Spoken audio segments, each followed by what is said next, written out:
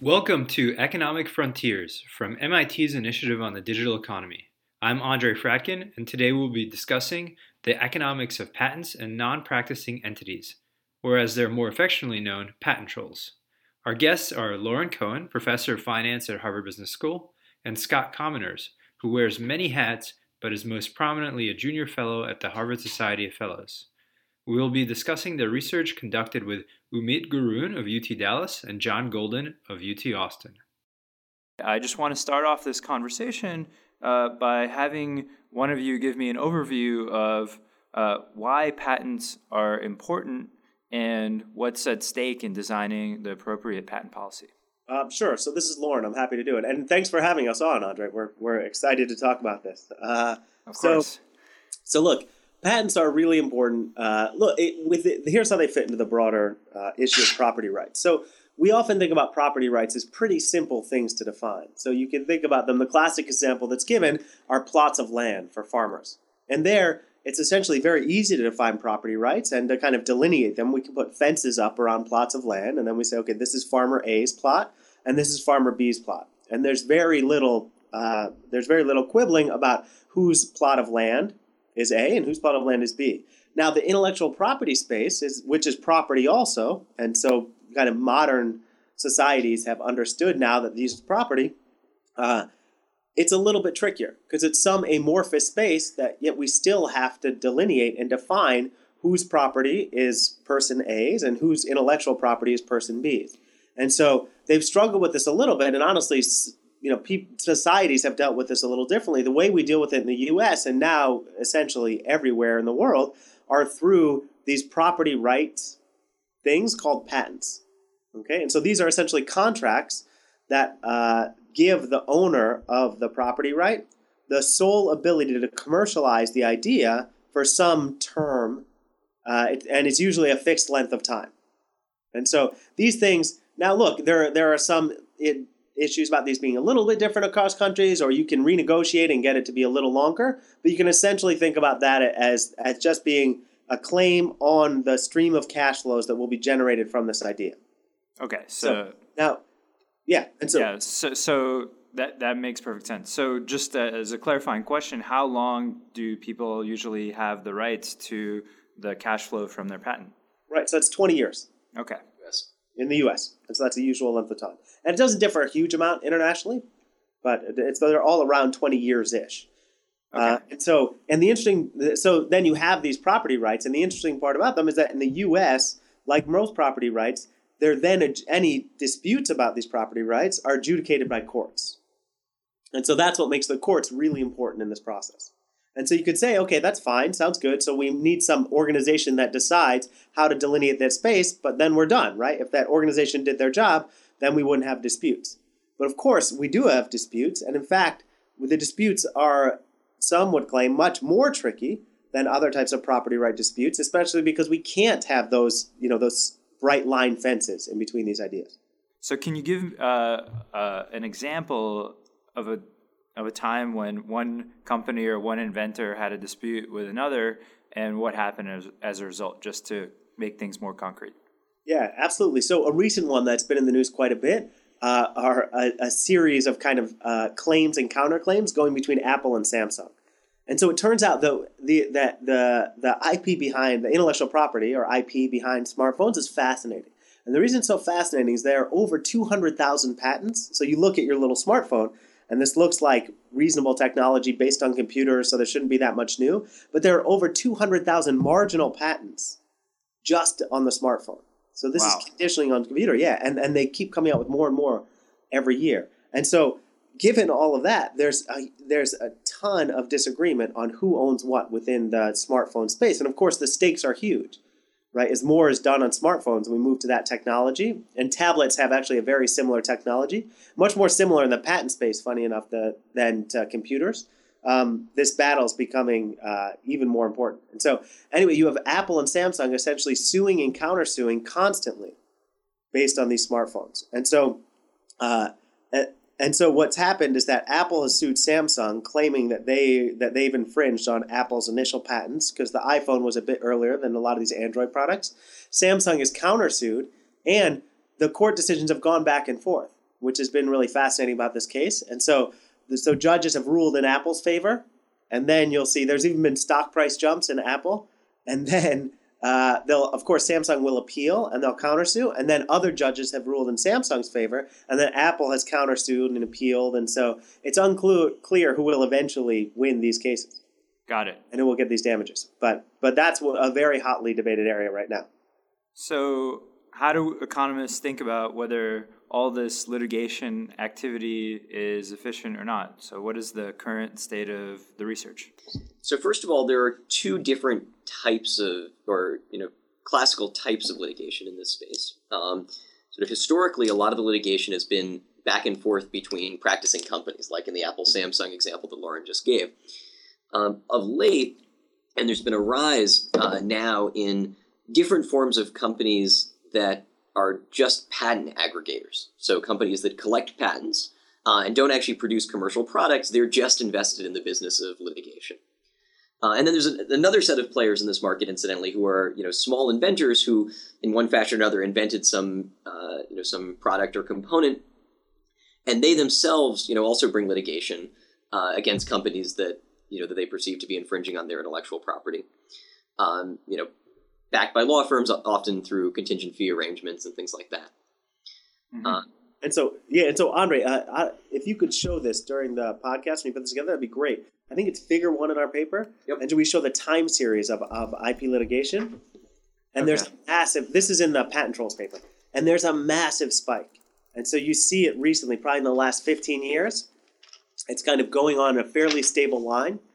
And then you see this gigantic spike. And that entire spike is driven by the class that Scott mentioned of these non-practicing entities. So this is not the Apples versus Samsung. This is these NPEs, which are usually groups of lawyers that end up just amassing patents, not to produce anything, but to sue other firms. Yes. So these are the colloquially known as patent trolls. Yes, yeah, the patent trolls. And although to be clear, we prefer, so they're often, there are different definitions of patent troll floating around in the discussion, both within policy and within the research literature. Frequently, these non-practicing entities are called patent trolls. Sometimes people refer to sort of anybody who's trying to make money off of their patents as a troll in some fashion because they view sort of all of this litigation as holding up innovation. We prefer to define patent trolling as a behavior. It's a specific form of litigation, and it's not tied to any individual organizational form. To us, patent trolling is about, chasing cash, independent of, sort of the underlying quality of the lawsuit. Yeah, and what we're gonna get to, and we'll talk about this quite a bit, is we're gonna show that on average, that's what these NPs look like they're doing. And so there's going to be heterogeneity, and I think very interesting heterogeneity amongst these non-practicing entities, like Scott mentioned. But on average, that's what these NPs are doing. And getting back to that figure, essentially 100% of this gigantic and almost exponential spike in IP litigation is driven by these NPs. Yep.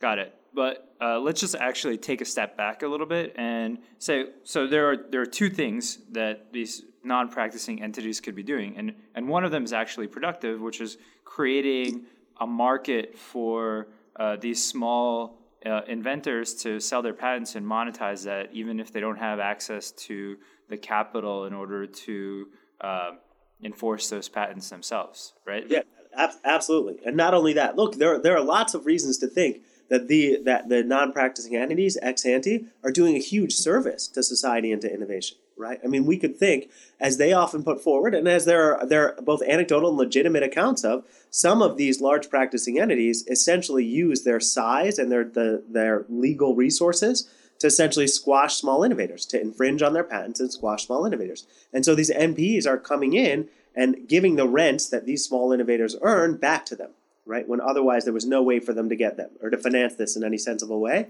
And even if you think that that's not true, there could still be a role for NPEs and an efficiency role in an economy if there are some economies of scale of litigation, right? Which there likely are. So instead of each innovator hiring their own lawyer, amassing these patents that are going to be litigated into one organization could realize these economies of scale. So in that sense, these are all great reasons why ex ante these NPEs may be great for innovation in society. Now, unfortunately, there's another potential role for them, which is that, like Scott mentioned, they might just be opportunistic lawyers that are trying to exploit an equally, illegitimate or mistakes of the legal system in their own favors. And so that's what we find on average, is that on average this is what they're doing, but that doesn't say that every case this is what's going on. Got it. So how do you actually measure when that's happening versus the other use cases? So what you'd like to be able to do is measure the underlying lawsuits and actually explicitly measure whether infringement had occurred. But for a bunch of reasons, you can't actually do that. Among other things, this is a hard thing to define in the first place, but we also just can't observe it from the data. So instead, what we do is we look at the determinants of non-practicing entity litigation and compare them. We both sort of look at them as prima facie, and then compare them to other forms of litigation. So both practicing entity on practicing entity lawsuits, and then other forms of litigation like contracts and torts and so forth. So first of all, what do we find?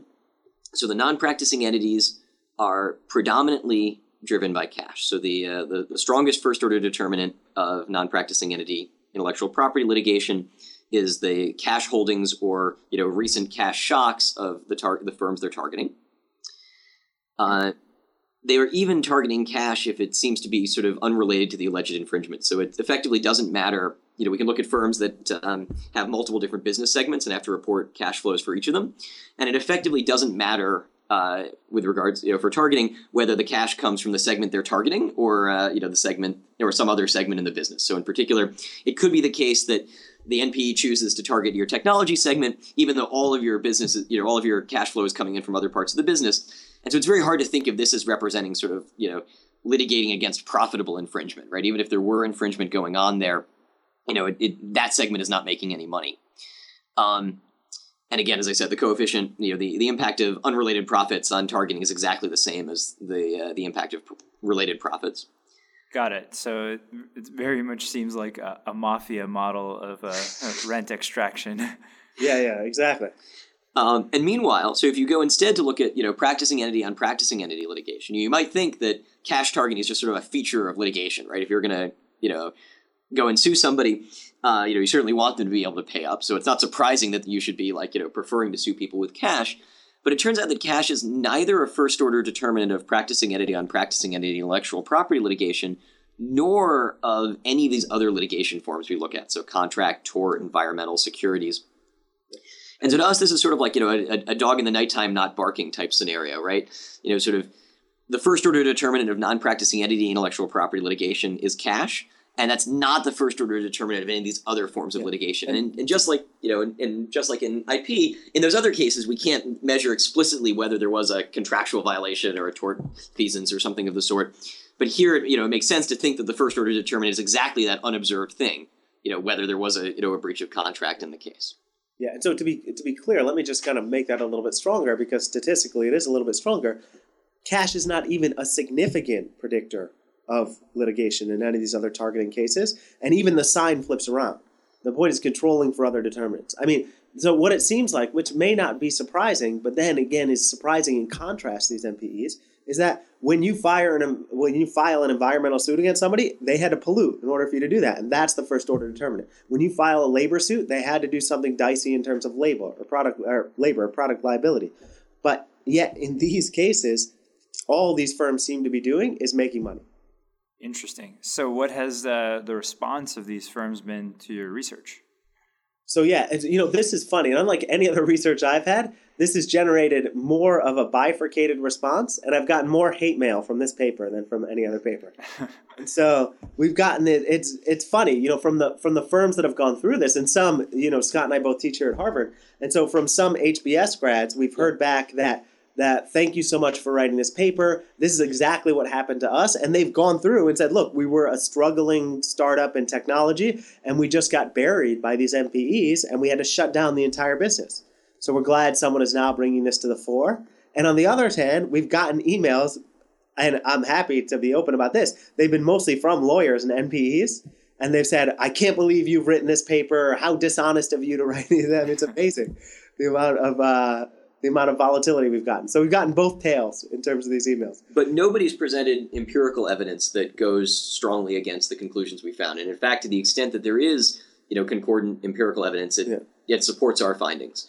So there's some work by Catherine Tucker over at MIT, Roger Smeets, and then some work by a number of different groups of lawyers, all of which in one fashion or another seems to be showing that non-practicing entities on average are having some form of negative impact on innovation and to some extent also technology adoption. And meanwhile, that they seem to, there seem to be sort of a lot of problems with their lawsuits. So there's evidence that, conditional on going through trial, they lose more often and they're more likely to have their patents invalidated, things like that. Yeah. And look, this is something that the United States Patent and Trademark Office, they've got their thumb on this issue. They care about this quite a bit. And we've been honored to take part in a couple discussions, and they've invited us down to present the paper to think more deeply about this. So this is something they're absolutely thinking about in a fair amount of detail. Got it. And I should mention also, I guess since we're talking about the USPTO, and I'm happy to take more questions on this, legislatively, this is something that's also kind of on the tips of legislators' tongues. They just can't seem to get it out of their mouths. So there've been at least 12 bills which have been introduced into Congress to try to pass something to help this innovation space a little bit, and yet none of them have passed. Wow, that's interesting. What is the reason why they haven't passed? So I can tell you the reason that I've heard. So we've talked to some lawyers about this and legal academics about this. And what they've said is just that both sides essentially have a vested interest in the legislature, which is kind of equal and balanced, and they're both very well funded. And so both have lobbied the right legislators enough to kind of gum up the system so kind of nothing has happened. So it's just gridlock. Yeah, so it's gridlock. And just out of curiosity, who is the side that's anti these non-practicing entities? Like who's interested in reducing these frivolous lawsuits? Oh, so you should think about this as both big firms, because they're hit by them. So these are Google, Apple, Microsoft. They're hit by tens, hundreds. The most sued firm by NPEs is Samsung. And so it's these kind of big technology firms, and also on the pharma side, we see a lot of it there. And these are now lobbying groups that support small firms, because the other kind of, and they get a little less play just because I think they have less lobbying dollars. Mm-hmm. But these small startups, like the HBS startup I mentioned, they're also really impacted by these MPEs, and so they're very anti-MPE. Okay. So one thing that we haven't talked about yet is, do you actually find any evidence that these non-practicing entities have an effect on the rate of innovation? So, what we care about as economists in the big picture is research moving forward, is technology moving forward? So is this having a negative effect on that? Yeah, for sure. So we find that non-practicing entity litigation has a real negative impact on innovation at targeted firms. In particular, there's a significant reduction in research and development spending relative to an ex-ante identical firm after you lose to a non-practicing entity. What is the order of 30%? Yeah. Yeah, so they reduce research and development by about 30%.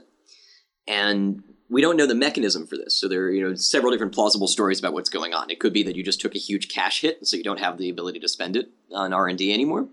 You have to do other sort of stabilization things. It could be you took a huge time hit, right? So going through the process of litigation and discovery is really costly in terms of time as well. Another hypothesis that's been brought up and certainly seems to occur in some cases is, once you've been hit once, you're sort of an easy target, and so you might be forced to shift your business model or your research strategy away from your mainline intended purpose to avoid repeat litigation.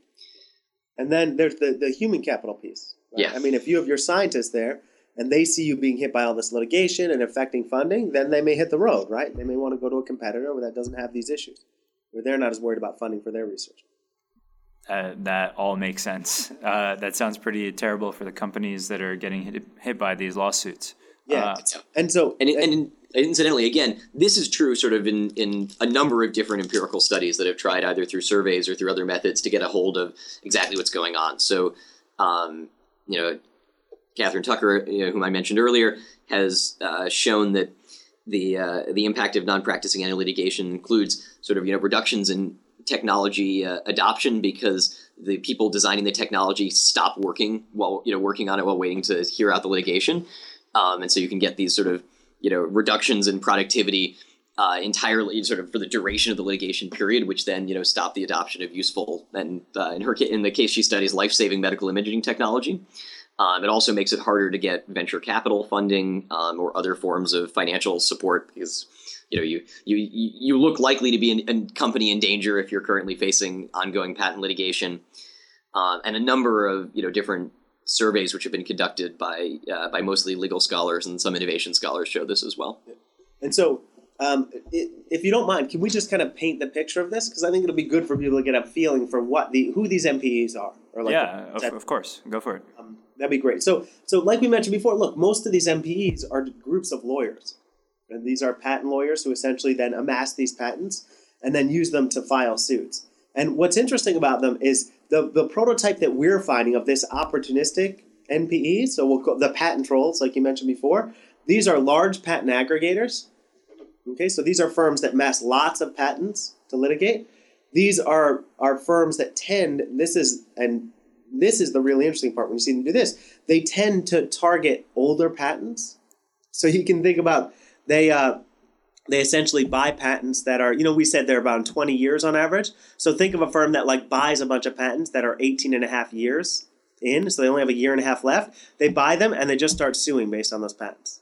And what is the reason for purchasing the older ones? Are they cheaper? Yeah, they're cheaper. Okay. Yeah. Okay. So that's the whole idea, is that you get more bang for your buck when you try to go in the secondary market and buy these. And so, again, all these patterns we're talking about, they don't exist for the PEs, right? PEs don't sue on older patents at all. So things like patent age is a main determinant of these NPE suits. And the third one, which we think is really fascinating, is the forum shopping that's going on. And so there's a large percentage of cases, the plurality of these cases, it's on the order of 30 to 40%, take place in a single district court in the in an eastern district in Texas, in one small little town called Marshall, Texas. And what is the reason for that? Yeah, and so that's a very good question. So there have been papers written on exactly this. And so, look, if you expect these to be, we might expect that these are correlated with innovation itself, right? And so you do see lots of cases in California because we think of that as a hotbed of innovation and where the patents are, and that's probably not surprising. Marshall, Texas, on the other hand, is not known as a hotbed of innovation, and yet it's this county of 25,000 people, and yet we see a huge number of cases. So this level of forum shopping has been hypothesized to occur for a couple of reasons. So first, they're incredibly plaintiff friendly here. Okay, so the person bringing the case, who's claiming infringement, and so these are juries of people who essentially seem to rule in favor of these NPEs more often than anywhere else. They also have judges who get done with these cases pretty quickly. And that's partly for statutory reasons, that they pass some laws which make sure that they clear their dockets quickly.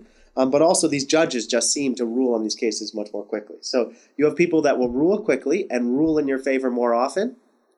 And that's this recipe which has kind of given the incentive of NPEs, and they follow this, to locate in Marshall, Texas. So if you see, there are entire buildings in downtown Marshall. We've used Google Maps to do this. There are entire buildings there that are populated completely by NPEs. And by populated, I mean they're completely empty. Because the NPEs just get a P.O. box there so they can be officially located there, but they're actually located somewhere in California or Texas or Dallas or somewhere else.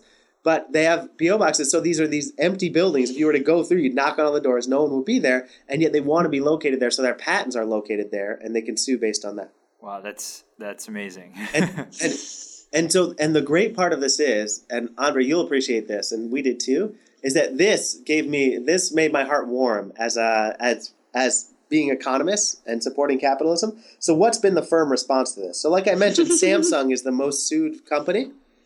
So how has Samsung responded to this fact that it gets sued so often, and it's the most sued company in Marshall, Texas? Well, the Marshall Winter Festival is now not the Marshall Winter Festival, it's the Samsung Winter Festival. They built, and I couldn't make this up, they built the only outdoor ice skating rink in Texas is in Marshall, Texas, and it's the Samsung ice skating rink. I don't know if you've ever been to Texas or know what the weather's like, but my sister lives there. It's 1,000 degrees every day in Texas. Building an outdoor ice skating rink is super hard, and yet Samsung did this. They sponsor scholarships, Samsung scholarships, And the main criteria to get one of these scholarships is that you have to be a high school student in Marshall, Texas. It's amazing the amount of resources that they've now spent to try to essentially get the juries on their side. Interesting. And it's not that the judges are elected, or are those elected as well? These federal circuit judges, I think they're appointed. Yeah. Okay. So you can't influence that in the same way. But yeah, the influencing the jury, that's really interesting. I hadn't thought about that before. Do you know if that has happened in any other types of kind of non-patent related issues? We don't know. It's a good question, but it's this. I think it's this confluence of the concentration of like exactly who you're trying to convince in these cases, and you're getting sued so often that it makes any dollar you spend, the return on that investment, quite high. Yeah. Okay, so we've talked about kind of non-patent entities, non-practicing entities, but I wanted to move a little more broadly and talk about other aspects of patent policy. So one issue that has gotten a lot of play is how broad patents can be. So I was wondering if you could tell us something about software patents and whether they're legitimate or not, or what the current state of research on that is, if you know. So neither of us are lawyers, so we can't speak to the exact legal structure of whether software patents are currently overly broad, or otherwise legal. However, there are a lot of patents on concepts through software that still remain out there. And sort of formally, the Supreme Court has decided that sort of just pure implementation of an abstract idea is actually non-patentable. But there remain a lot of patents that are pure implementations of abstract ideas, but that do not be when the Supreme Court decides you now can't patent this type of invention, the previous patents that were issued on that type of invention don't become immediately invalid. They have to be they have to be subsequently challenged and challenged individually. So for example, there's still a lot of software patents out there floating around. And it's still possible to litigate on them, and so long as you don't get taken to court or challenged through what's called inter partes review, which is the a new procedure at the Patent and Trademark Office for essentially sort of externally requested re-review of a patent, you can continue to make money off of them, and lots of firms do this. So one of the fun stories we've been talking about a lot recently. There's a company called LumenView LLC that was litigating a patent on the concept of dating and matchmaking via computer. And so they were going out and suing dating sites, right? There are a lot of companies that practice the process of matchmaking via computer. Even in wearing one of my other market design hats as a matching theorist, we see a lot of this. And so finally, a dating site took them to court. They'd been settling with lots and lots and lots of companies for less than the cost of going to court. And one company finally put its foot down and said, we're gonna take you to court. And went through this long and costly process in which the judge threw out the patent with great prejudice. There is no inventive idea here. The process of matchmaking is literally ancient. But there are lots of patents like that still exist and that continue to be asserted. It's presently the case that you, in principle, can't file a new one of them. So it would be very hard today to patent the concept of matchmaking via computer. But it's still the case that lots of people file patents that are, sort of implementation plus other stuff, and try and roll the implementation of an idea in. And this is, there are gray areas on both sides, right? There clearly are some deep innovations in software, but there's lots of instances where a software invention is really just the implementation process, not actually an invention. Yeah, and I want to be clear on our view on this, Andre. These things are dangerous. Patents are dangerous in the wrong hands, and it for lots of reasons. First, the cost of litigation is $500,000. It's been estimated from anywhere from $500,000 to $2 million. And so the point is that $500,000 to $2 million, that's a pretty great check to get written just for sending a demand letter and threatening to sue someone. And so the point is, you may think that this is an overly broad patent, right? You as the small company may be like, crap, we think this is overly broad. But we're going to have to pay $500,000 in order to figure this out. That's a lot of money. That's a lot of working capital for these small companies. And so if they're asking for a settlement of $50,000, $100,000, that's way cheaper, right? And so it's in your best interest to just pay these. It might be in your best interest to just pay these settlement fees, even if it is an overly broad patent. And the reason why Scott, I don't think this solves the problem, and there's some evidence to support this, is, look, you don't need an overly broad patent. I can sue you for something that's an incredibly narrow patent, but just that you're not infringing on. And you still have to pay the same amount to show that I'm wrong. So what happens when the person that's bringing the suit loses? Do they have to compensate the party that they sued in any way? It's very rarely. It's incredibly hard to, especially because this is IP space. Yep. It's incredibly hard to recover fees. And part of the policy debate is about that right now. So in principle, the judge can choose to award attorney's fees and can in fact choose to award a multiple of attorney fees, as a penalty if they think the lawsuit was sort of, grossly frivolous or something of the sort. In practice, that happens very rarely. And you can see why, right? Again, this intellectual property space is so amorphous. If it were the farmland, then the judge could say, "You idiot! Of course your farm is across town from this other farm." That's a completely frivolous case. But here, you can make some weird, twisted case that, oh yeah, it's close enough that maybe we didn't. And so the judge has to think it's frivolous and be able to provide some evidence it's frivolous, where the NPEs are bringing in their own experts saying there was infringement. So it's actually very hard to get to that frivolous bar, if you could say, or that benchmark. And so they very rarely award fees. Is it possible for these companies to hide what they're doing so that they can avoid being sued? Do we see any evidence of that? So instead of maybe filing their own patents, keeping things as trade secrets? So we don't know. So we don't have great evidence on the extent to which companies are shielding themselves by just keeping their production secrets. So certainly a sufficiently early stage company can do that. At the point at which you're selling a commercial product or something of the sort, you sort of become you become open to litigation. Yeah. And again, if the actual intellectual property overlap is fuzzy to begin with, sort of a company can look at you and say, well, gosh, it looks like your site involves dating, therefore it probably infringes on our patent on matchmaking. Yeah. What we do find, so the empirical evidence in a separate paper we have called Shielded Innovation, we look at a very natural form of shielding, which is the extent to which innovation moves out of commercial spaces and into universities. So universities also do not sell commercial products. To the extent that they do technology transfer, they do it through spin-offs and spin-off subsidiaries. And we find that in the industries that have a lot of non-practicing entity litigation, there's actually a massive increase in the university share of innovation downstream, university innovation, over time, 5 to 10 years out. So you get, about 100 NPE lawsuits in an industry shifts up the university share of innovation by roughly 70%. Wow. And what are these industries typically? Information technology. So a lot of it is, sort of information technology spaces. And biosciences.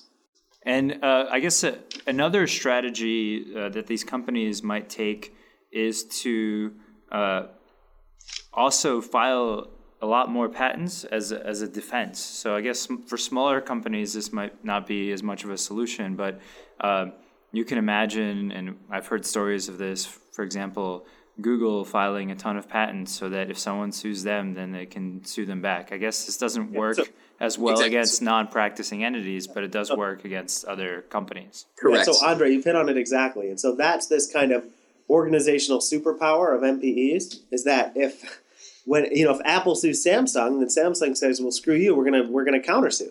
And that's always this credible threat against suit in the first place in these practicing entity versus practicing entity space. Mm-hmm. Sort of mutually assured destruction. Yeah. But that just doesn't exist for NPEs, right? Because by definition, they're not commercializing anything, so they can't be countersued. Now would be the appropriate time to talk about what do you think would be the best solution to this? What type of legislation should be passed in order to reduce this problem? So let's actually start with what they're actually considering. Yeah. So what's actually on the table right now mostly focuses around shifting the default rule for attorney fee shifting. So we talked a little bit earlier about this idea that it's very, very uncommon for judges to award attorney fees in the case that the plaintiff loses, even when you've made it all the way through the case. So in the current legislative proposal would shift the default. It would basically say the judge is, automatically obligated to award attorney fees unless the judge finds the suit wasn't frivolous, or finds, economic hardship on the plaintiff. So if the plaintiff is a small inventor who can't actually afford to pay shifted attorney fees or something like that. And even this, so people are fighting very, very hard about. This is a huge policy debate, both sort of within Congress and in the surrounding intellectual property community. In practice, we think that actually doesn't do much to solve the problem. And the reason for that is that the vast majority of these lawsuits are settled. And there's a huge amount of upfront cost on the defendants for discovery. So unlike other forms of litigation where most of the upfront costs are on the plaintiffs, here the upfront costs are on the defendants. And it's the case that, again, imagine you're a small firm. Even if you can get attorney fee shifting, after, a couple of years of protracted litigation, you still may be very unlikely to be able to go through with it. Either, you're credit constrained or you're time constrained because you're a small company and you can't even handle the initial investment. Just as a clarification, so the attorney fee shifting is just the attorney fees. There are not any damages afterwards, right? So you could even imagine that there's some amount of damage. The default, I believe, is just the fee shifting. The fees, yeah. But you can even imagine that with some sort of damage award. So that would make it easier for defendants to go through, but there's still lots of reasons why they may not be able to go through at the beginning. And there's a lot of uncertainty they're facing, right? So they don't actually know, especially if they're going to a place like Marshall, Texas for the lawsuit, they don't actually know what their chances of winning are.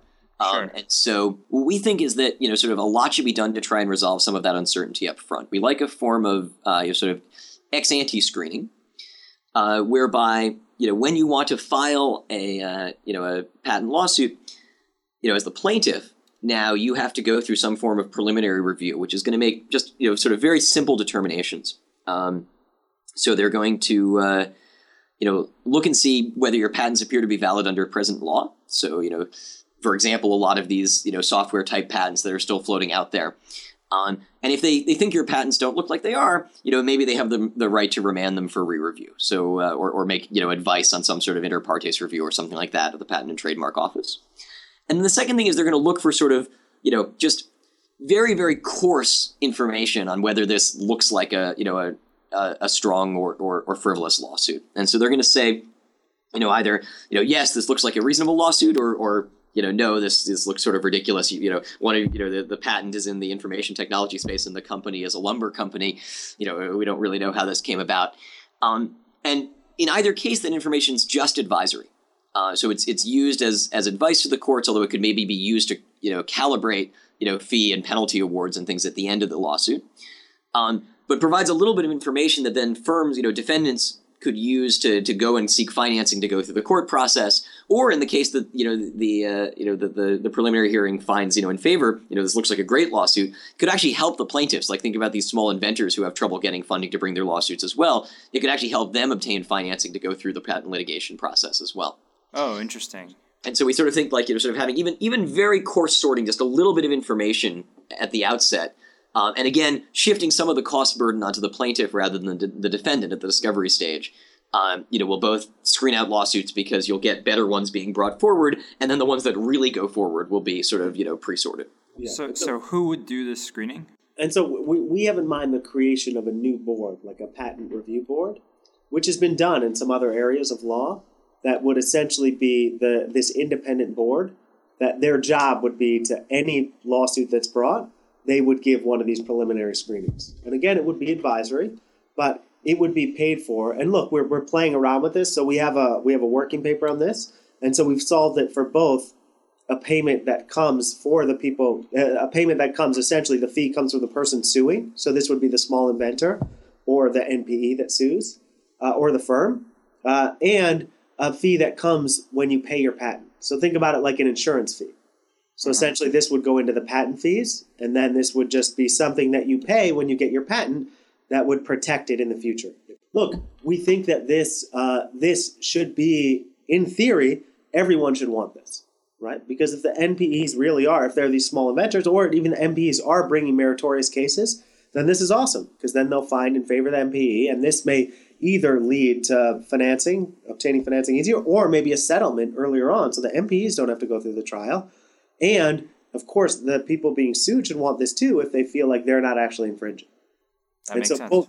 Both parties, if they have the right incentives, I guess, or if they're suing for the right reasons or defending themselves for the right reasons, they should want this information out. This has been a really interesting conversation, and thanks for coming on the show. Yeah, thanks for having us so much. Our pleasure. Thanks for having us.